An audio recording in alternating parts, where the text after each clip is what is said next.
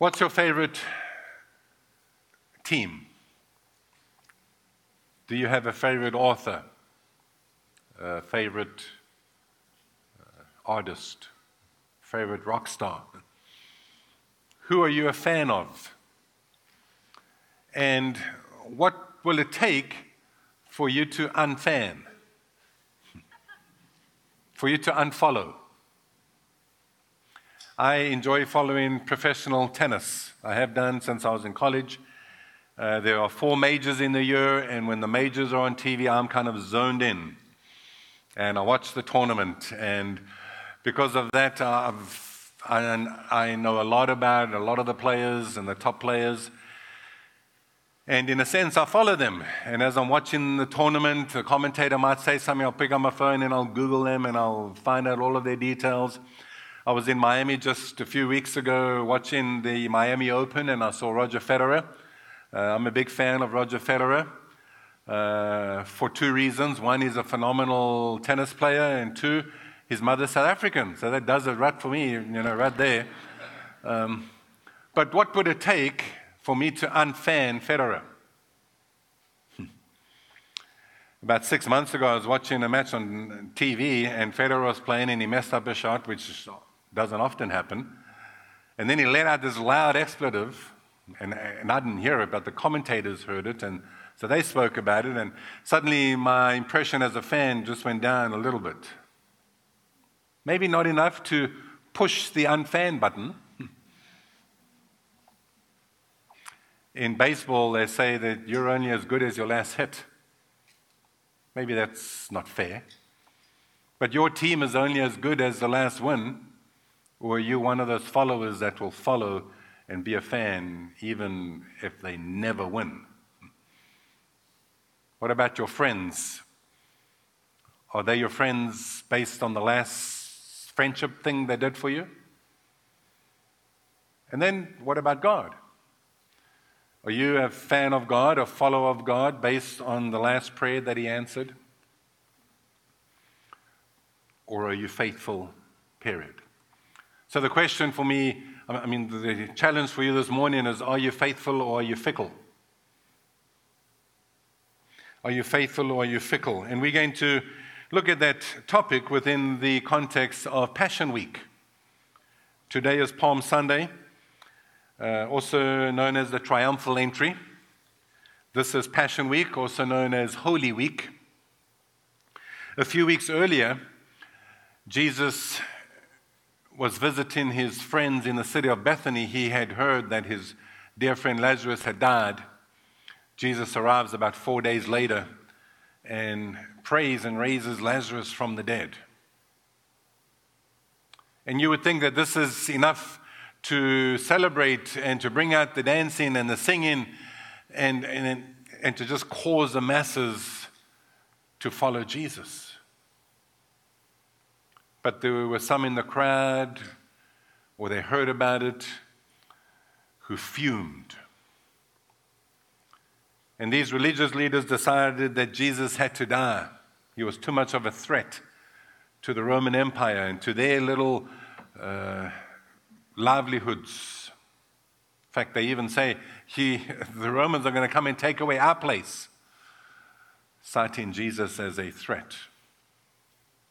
And that scene really sets the scene for Passion Week. They don't know what's coming.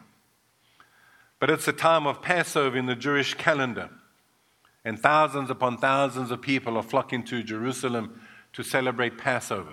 I asked my wife a couple of days ago, my wife was born Jewish or raised in a Jewish home, and I said to her, which is the most significant religious holiday or day? And she said, probably Yom Kippur, the Day of Atonement, but the Passover would be a close second. I don't know for sure. But about 1450 years earlier, God delivered the Hebrews out of Egypt. So for centuries, they've been celebrating the Passover. And they would come to Jerusalem at Passover, and there would be celebrations and sacrifices and prayers. And so the city is clogged with people. And they're still coming in. by the thousands the week before. The residents in Jerusalem know about Jesus. They've heard about Jesus. Some of them would have seen Jesus, heard him speak. And a lot of them are thinking, maybe this is the year. Maybe this is the year when Messiah comes. Maybe this is the year when Messiah sets up his throne. Maybe this is the year when we will eventually find deliverance from Roman occupation. The disciples are excited too. Maybe their excitement is higher than just the regular residents of Jerusalem. They have walked with Jesus for 3 years. They have heard him talk. But yet they've also heard him talk about death and him leaving. They don't fully understand it, but they're hopeful, expectant. And then there's a group of religious leaders that have spies fanned out around the city looking for Jesus. They have to report back if they see him. They're in negotiations with a couple of Jesus' followers. What can we do? How much will it take for you to unfollow? For you to push the unfan button? This is the scene on that Palm Sunday. So this morning we are going to take a section by section walk through Luke 19 and John chapter 6. Luke 19 and John chapter 6. Reading from verse 28 in Luke chapter 19. And when he, that's Jesus, had said these things, he went on ahead, going up to Jerusalem. You always go up to Jerusalem. Jerusalem was elevated around the countryside, so they went up to Jerusalem. When he drew near to Bethphage and Bethany, at the mount that is called Olivet, he sent 2 disciples, saying, let me just pause there. So if you can just picture Jerusalem on the east side, right next to the temple was the Kidron Valley. Then there's a little rise, and that's Mount Olivet. And right near the summit is the little village of Bethphage, and then down on the eastern slope of the Mountain of Olives is Bethany, where Lazarus was raised. And Jesus is making his way towards Jerusalem along that route. So he sends some disciples ahead, saying, go into the village in front of you, where on entering you will find a colt tied on which no one has ever sat. Untie it and bring it here. If anyone asks you why you untying it, you shall say this, the Lord has need of it. Verse 32, so those who were sent went away and found it just as he had told them. You're right, Pastor Randy, it shouldn't be a surprise, right? And as they were untying the colt, its owner said to them, why are you untying the colt? And they said, the Lord has need of it. Does the Lord have need of it? Does the Lord need the colt in the sense that he's lacking and deficient? No. Does he need it because he wants somebody to give it to him to use? Yes. And that's really what God wants, right? He wants the will, our will, to be willing to say, Lord, it's yours. Have it. My son was about 4 or 5 years old. He was in the first service. I asked him permission if I can share the story. He was about 4 or 5 years old, and to be honest, I set the scene up. I purposely did. I set the scene up because I wanted to see his reaction. I had actually heard John Maxwell share a similar story. And so I took Daniel out for some fries. I said to him, Daniel, let's go have some fries and some soda. So we went to this local fast food place, and he had his plate of fries, and I didn't. I was just drinking a soda. So I reached across the table and took one of his fries. And in typical toddler, 4-year-old manner, put his arm around that plate and he pulled it towards himself. He says, "Man!" Daniel didn't understand that I paid for those fries. And I could take them away. I could drown him in fries. So what is it that we as dads want, right? Dad, you can have a fry. What is it that God wants? God, you can have my fries. God, you can have my coat. God, you can have my everything. Verse 35, and they brought it to Jesus, and throwing their cloaks on the colt, they set Jesus on it. And as he rode along, they spread their cloaks on the road. The passage that Randy read, they put palm branches down too. So the road is lined with cloaks and palm branches. Word has got out quickly. He's coming. He's coming. And the crowds start lining the streets. Hundreds of them, maybe thousands of them, lining the street. Verse 37, as he was drawing near, already on the way down the Mount of Olives, so he's come over the crest, he's coming down the western side of the Mount of Olives, he's going to cross the Kidron Valley. The whole multitude of his disciples began to rejoice and praise God with a loud voice for all the mighty works that they had seen. For all the mighty works that they had seen. Saying, blessed is the King who comes in the name of the Lord, peace in heaven and glory in the highest. In a spiritual sense, Jesus is entering Jerusalem as a conquering Savior, conquering King. They're seeing him as a conquering military, occupying, forceful King. At least that's what they're hoping. Maybe this year it is the year Messiah will come. But I get a sense that Jesus isn't feeling the mood, so to speak. And I don't know for sure, I'm just reading between the lines. The crowd is singing praises and they're celebrating, and I get a sense that Jesus is in a somber mood. I think he's hurting. I'll come back to that thought in a couple of minutes. Verse 39, and some of the Pharisees in the crowd said to him, Teacher, rebuke your disciples. He answered, I tell you, if these were silent, the very stones would cry out. Why are the Pharisees annoyed? Could be because the very songs that the people are singing are messianic songs. They're messianic verses.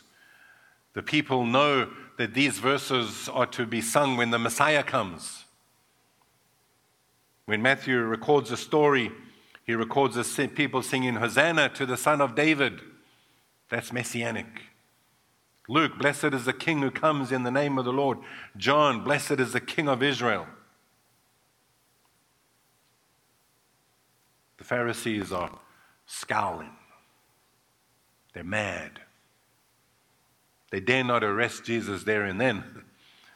There's too many fans around. There was a time when Jesus asked his disciples to keep quiet about who he was. Not anymore. He's welcoming the praise, although he might not be showing it. In fact, the mood of the narrative that Luke writes changes right at this point in verse 41. And when he drew near and saw the city, he wept over it. Why is that? Is he afraid of what's coming? He knows what's coming. Is he afraid? Maybe in his humanity he is. In just a few nights he's going to pray, Lord, take this cup from me. Is he dreading what's coming? Maybe. But more than that, I think Jesus is hurting because he knows that this crowd is fickle. Because he knows that within just a few days, this same crowd will be shouting, crucify him, crucify him. He knows that depending on the time of day, time of week, this crowd will quickly push the unfan button.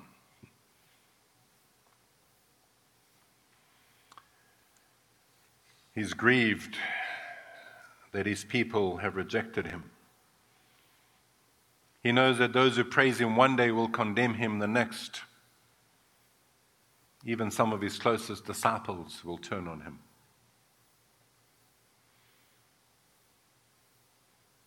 Many will treat Jesus just as a postscript, an addendum, an afterthought. They'll follow him only for miracles. They'll follow him only for handouts. The Passion Week is a week of contrasts, stark contrasts. A few months earlier, Peter has said to Jesus, "You are the Christ, the Son of the living God." A few days after this entry, Peter will deny knowing him. The crowd sings, "Hosanna, Hosanna," and then they crucify him. From the triumphal entry to the cross, from followers to deserters, from faithful to fickle. What will it take? There is an incident earlier in Jesus' ministry that is a classic example of the fickle fan. Let's walk through it. John chapter 6. I want to set the scene for this passage. Ancient Romans knew how to work the crowd.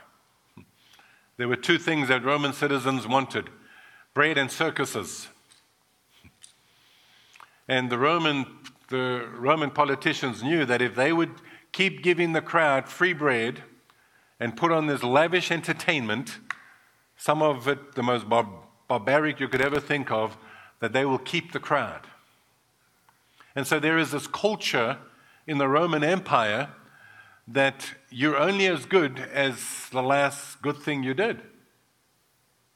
And maybe that's the mood of the people around Galilee, because the people around Galilee were big fans of Jesus, especially when Jesus was handing out free meals.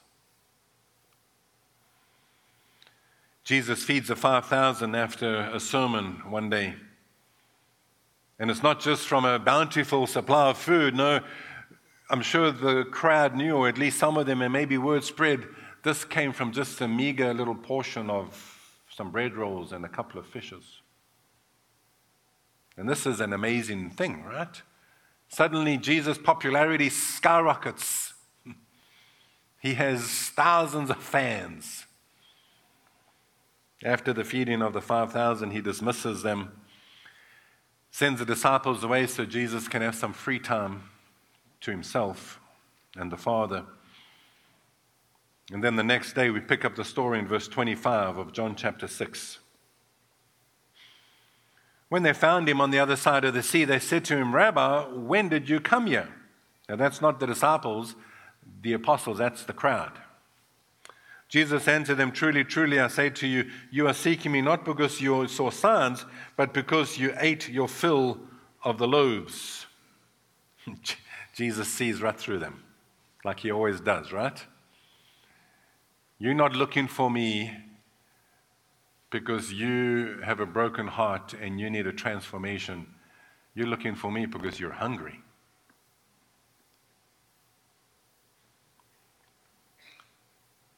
Verse 27, "Do not work for the food that perishes, but for the food that endures to eternal life, which the Son of Man will give to you. For on him God the Father has set his seal." Then they said to him, "What must we do to be doing the works of God?" That's a pretty good question. What should we do? What is it? What must we do? But Jesus knows that's not a sincere question. Verse 29, "This is the work of God, that you believe in him whom he has sent." Believe and follow. It's more than just loaves and fishes. It's more than just the last big thing. Look at verse 30. They said to him, "Then what sign do you do that we may see and believe?" Didn't I just feed 5,000 people from a tiny little meal yesterday? Is that not enough? You want another sign? You want another big win for your team? Team Jesus, you want another big win? How many more signs is it going to take?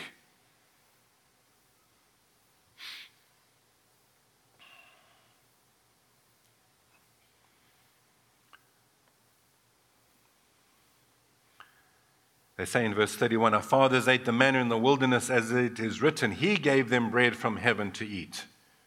Maybe they're saying to him, remember that trick Moses did? Do that. Do something like that, and then we will believe. Jesus says, verse 32, truly, truly, I say to you, it was not Moses who gave you the bread from heaven, but my Father gives you the true bread from heaven.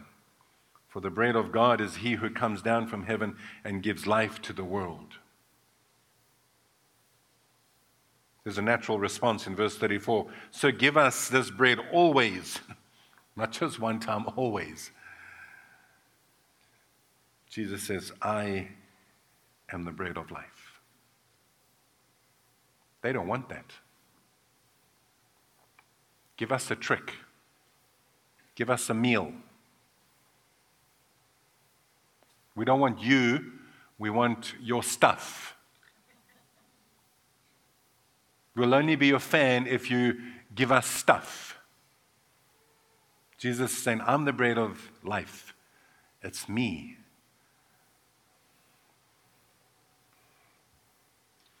Whoever comes to me shall not hunger. Whoever believes in me shall never thirst. This dialogue goes on and on for several more verses. It gets a bit kind of weird if you don't understand the context. Jesus starts talking about his body as the bread of life, and you have to eat it, you have to consume it. In other words, Jesus is saying you have to be all in. You have to be all in. If you want the bread of life, if you're my fan, you have to be all in. They don't like it. It's no surprise that they don't like it. Verse 60. When many of his disciples heard it, they said, this is a hard saying. Who can listen to it? Verse 66. After this, many of his disciples turned back and no longer walked with him. Why? Maybe the same reason why some of you have pushed the unfollow button. Or maybe the same reason why some of you might be getting close to pushing the unfollow button. Because it's hard. It's difficult. Mentally, there's things mentally that you cannot reconcile. There's science and creation, and you're struggling to reconcile the two. This thing about the Red Sea and the open, and the Israelites walk through and the Egyptians get drowned, it doesn't make sense to you, and you're struggling, and that's enough for you to unfollow. Maybe there's something that you prayed for months and months and years, and God didn't answer it, and you push the unfollow button. It's too much. Maybe you've seen hypocrisy around you in the church, or church leaders, Christians you know, who talk spiritual stuff out of one side of their mouth and hypocrisy out of the other, and that's too much for you. So you've unfanned, you've unfollowed. You're done. I've had enough. The crowd doesn't want Jesus. They don't want transformation. They don't want a new heart. They want another meal. But Jesus is telling them, I've come for something bigger than a meal. I've come for something bigger than a loaf of bread. I've come to give you life and to give it to you abundantly. I can show you how to do life better than you could ever imagine. Even if you eat bread and not steak. Even if you drive a Ford Punto rather than a Cadillac. You can have life and life to the full.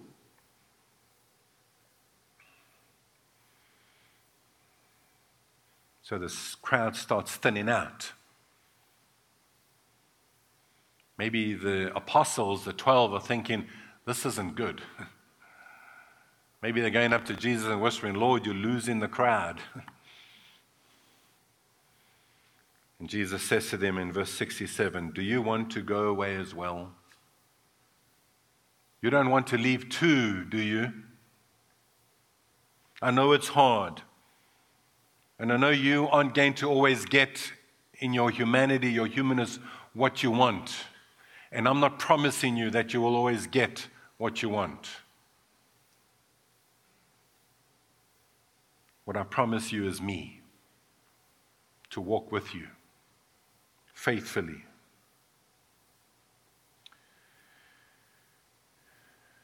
There's many times in the Gospels where Peter is just saying dumb things. But this time he answers with a great response.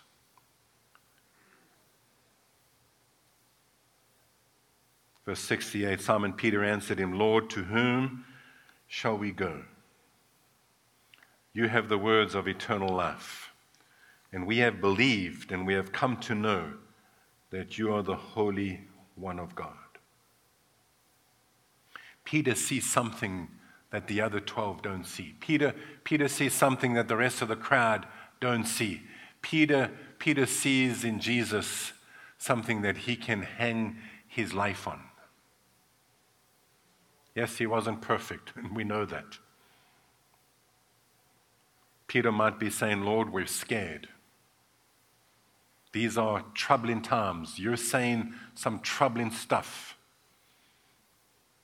We've left everything for you. We've left home and careers and livelihood, and you're talking about leaving, and we're scared. But if not Jesus, who? If not Jesus, where? If not Jesus, what? Only you have the words of eternal life. Only you can help us do life better. So my question to you is, are you faithful or are you fickle? If you have unfollowed, why did you? The wonderful thing about unfollowing Jesus is that you can always undo the unfollow. You can always come back. I urge you to reconsider. If you're on the verge of pushing that unfollow button, it's just hard, and you've come to church this morning and you're kind of running on spiritual empty, take your finger off and just give him some time. He might not answer that prayer request for that thing that you want. But one day soon, in the next days or weeks, he will affirm his love for you and his walk with you. Maybe you think that that's not possible because you've got too much stuff hanging on you. The sin of the world, the choices you've made, the choices other people have made that have caused things to hang on you. He's saying, follow me. Follow me. Yesterday, I had an experience. As soon as I was finished with it, the Lord said to me, that's your closing illustration. So I'm almost done, okay? Yesterday, I took part in an obstacle race. Well, they called it a race. For me, it was an obstacle walk. It was about 3 miles long, 22 obstacles down in Fort Lauderdale. A group of us from Masters Academy went. There were 9 of us. And I knew that in the physical shape that I'm in, I'm probably going to run about the first 10th, and then I'm going to walk, and that was fine. That's exactly what I did. But I was determined to get over, get through, get under, accomplish all 22 obstacles. And by God's grace, I did. I took an hour. I think the rest of them did it in like 25, 30 minutes, but that was fine. I was just going to finish. About a third into the obstacle race, there were 2 obstacles right close to each other. The one was a field of sludge. It was about 10, 12 inches deep. It was thick, black, mucky, gooey mess. and about 12 inches above it was barbed wire. I'm not kidding you. And there was about 20, 30 feet of it. And I had to crawl through it. But I was just in this thing, crawling through it. And I came out the other side, and I'm not exaggerating, I was caked in mud. It was stuck to me. About 30 yards away, there was this lake. And there were these ropes in this lake. I have no idea how deep the lake was. Within a few steps, I couldn't stand. I'm 6'3", but there were these ropes. And I pulled myself across the lake, pulling these ropes. And as I was pulling, so the mud was coming off. You know where I'm going, right? I got to the other side. The mud was gone. And Jesus said, tell the church that. Folks, I know it's hard. Jesus never promises you that it won't be hard. Jesus never promises you that it won't be difficult for you to sometimes mentally comprehend what he's doing in your life. But he's saying, if you're all in, if you're faithful, if you just give it one day at a time and you allow me to pull you through this lake of life, you'll come out clean on the other end. Some of that mess might take a while to fall off. But stay faithful. Some of it will fall off like that. You're going to pray and you're going to be sincere and it's going to be gone. But you hang in there. Because he knows how you can do life and he can do life for you. You have to be faithful. One final thing. The temptation for us is to come through Passion Week and do a leapfrog over the crucifixion and land in the resurrection. God's saying you have to go through the crucifixion. You have to go through the cross.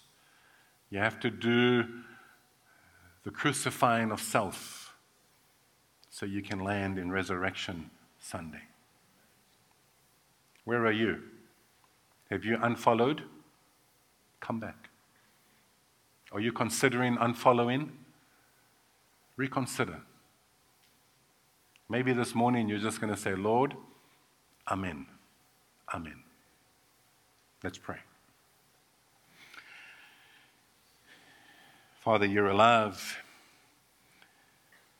and you love us, and you cherish us. There isn't a whole lot, Lord, that we really need to do except just to allow you to pull us through sometimes the muck of life. And forgive us for those times when stuff attaches to us because of our stupid choices and our sin. That you tell us if we will allow you to continue to pull us and draw us to yourself, Lord, that stuff will fall off. Your righteousness becomes our righteousness. Your death and resurrection becomes our death and resurrection.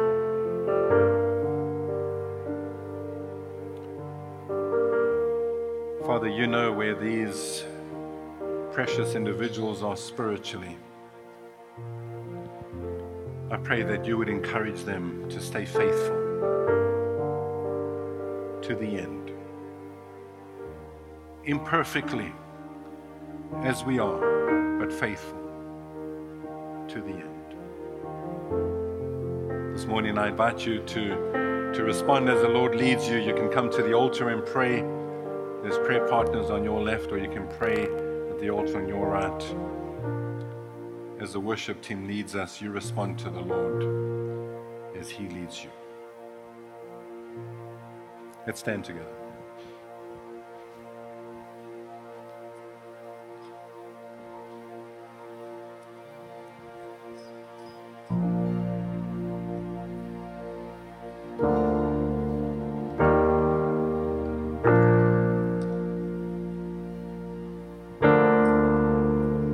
I cast my mind to Calvary, where Jesus bled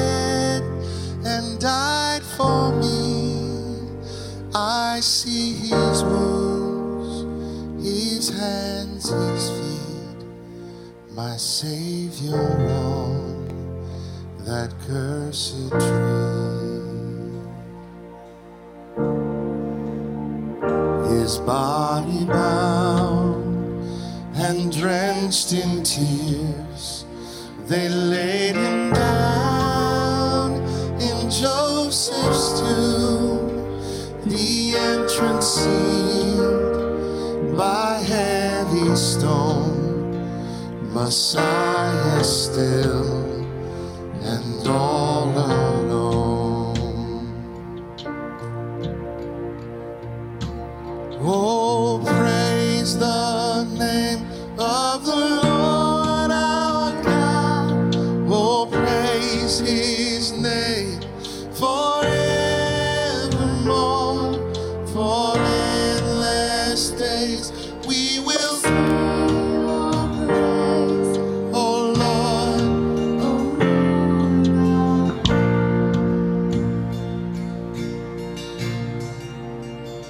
Then on the third, at break of dawn, the Son of Heaven rose again.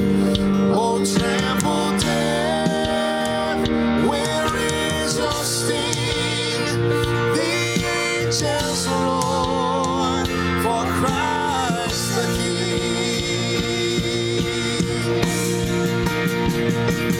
Oh, praise the name of the Lord our God. Oh, praise his name forevermore. For endless days we will sing your praise, oh Lord our God.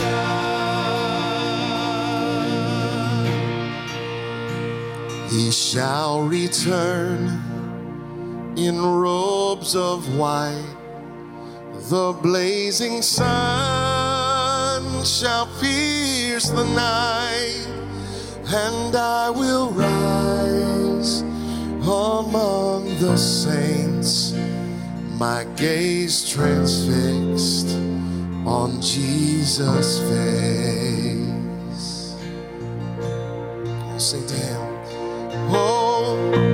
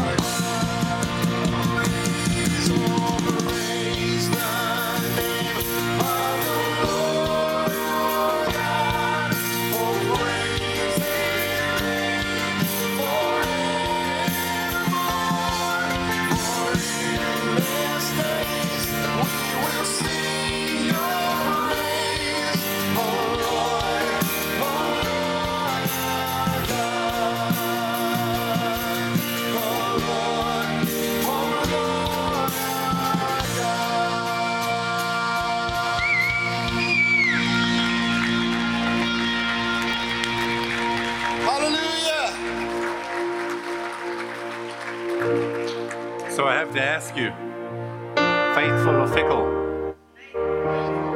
All right, let me hear it again. Faithful or fickle? For endless days, that's where it might get a bit rough, right? For endless days, we will be faithful. Amen? Amen. Let's praise the Lord. Thank you, Lord, for your faithfulness to us. We will be faithful to you for endless days.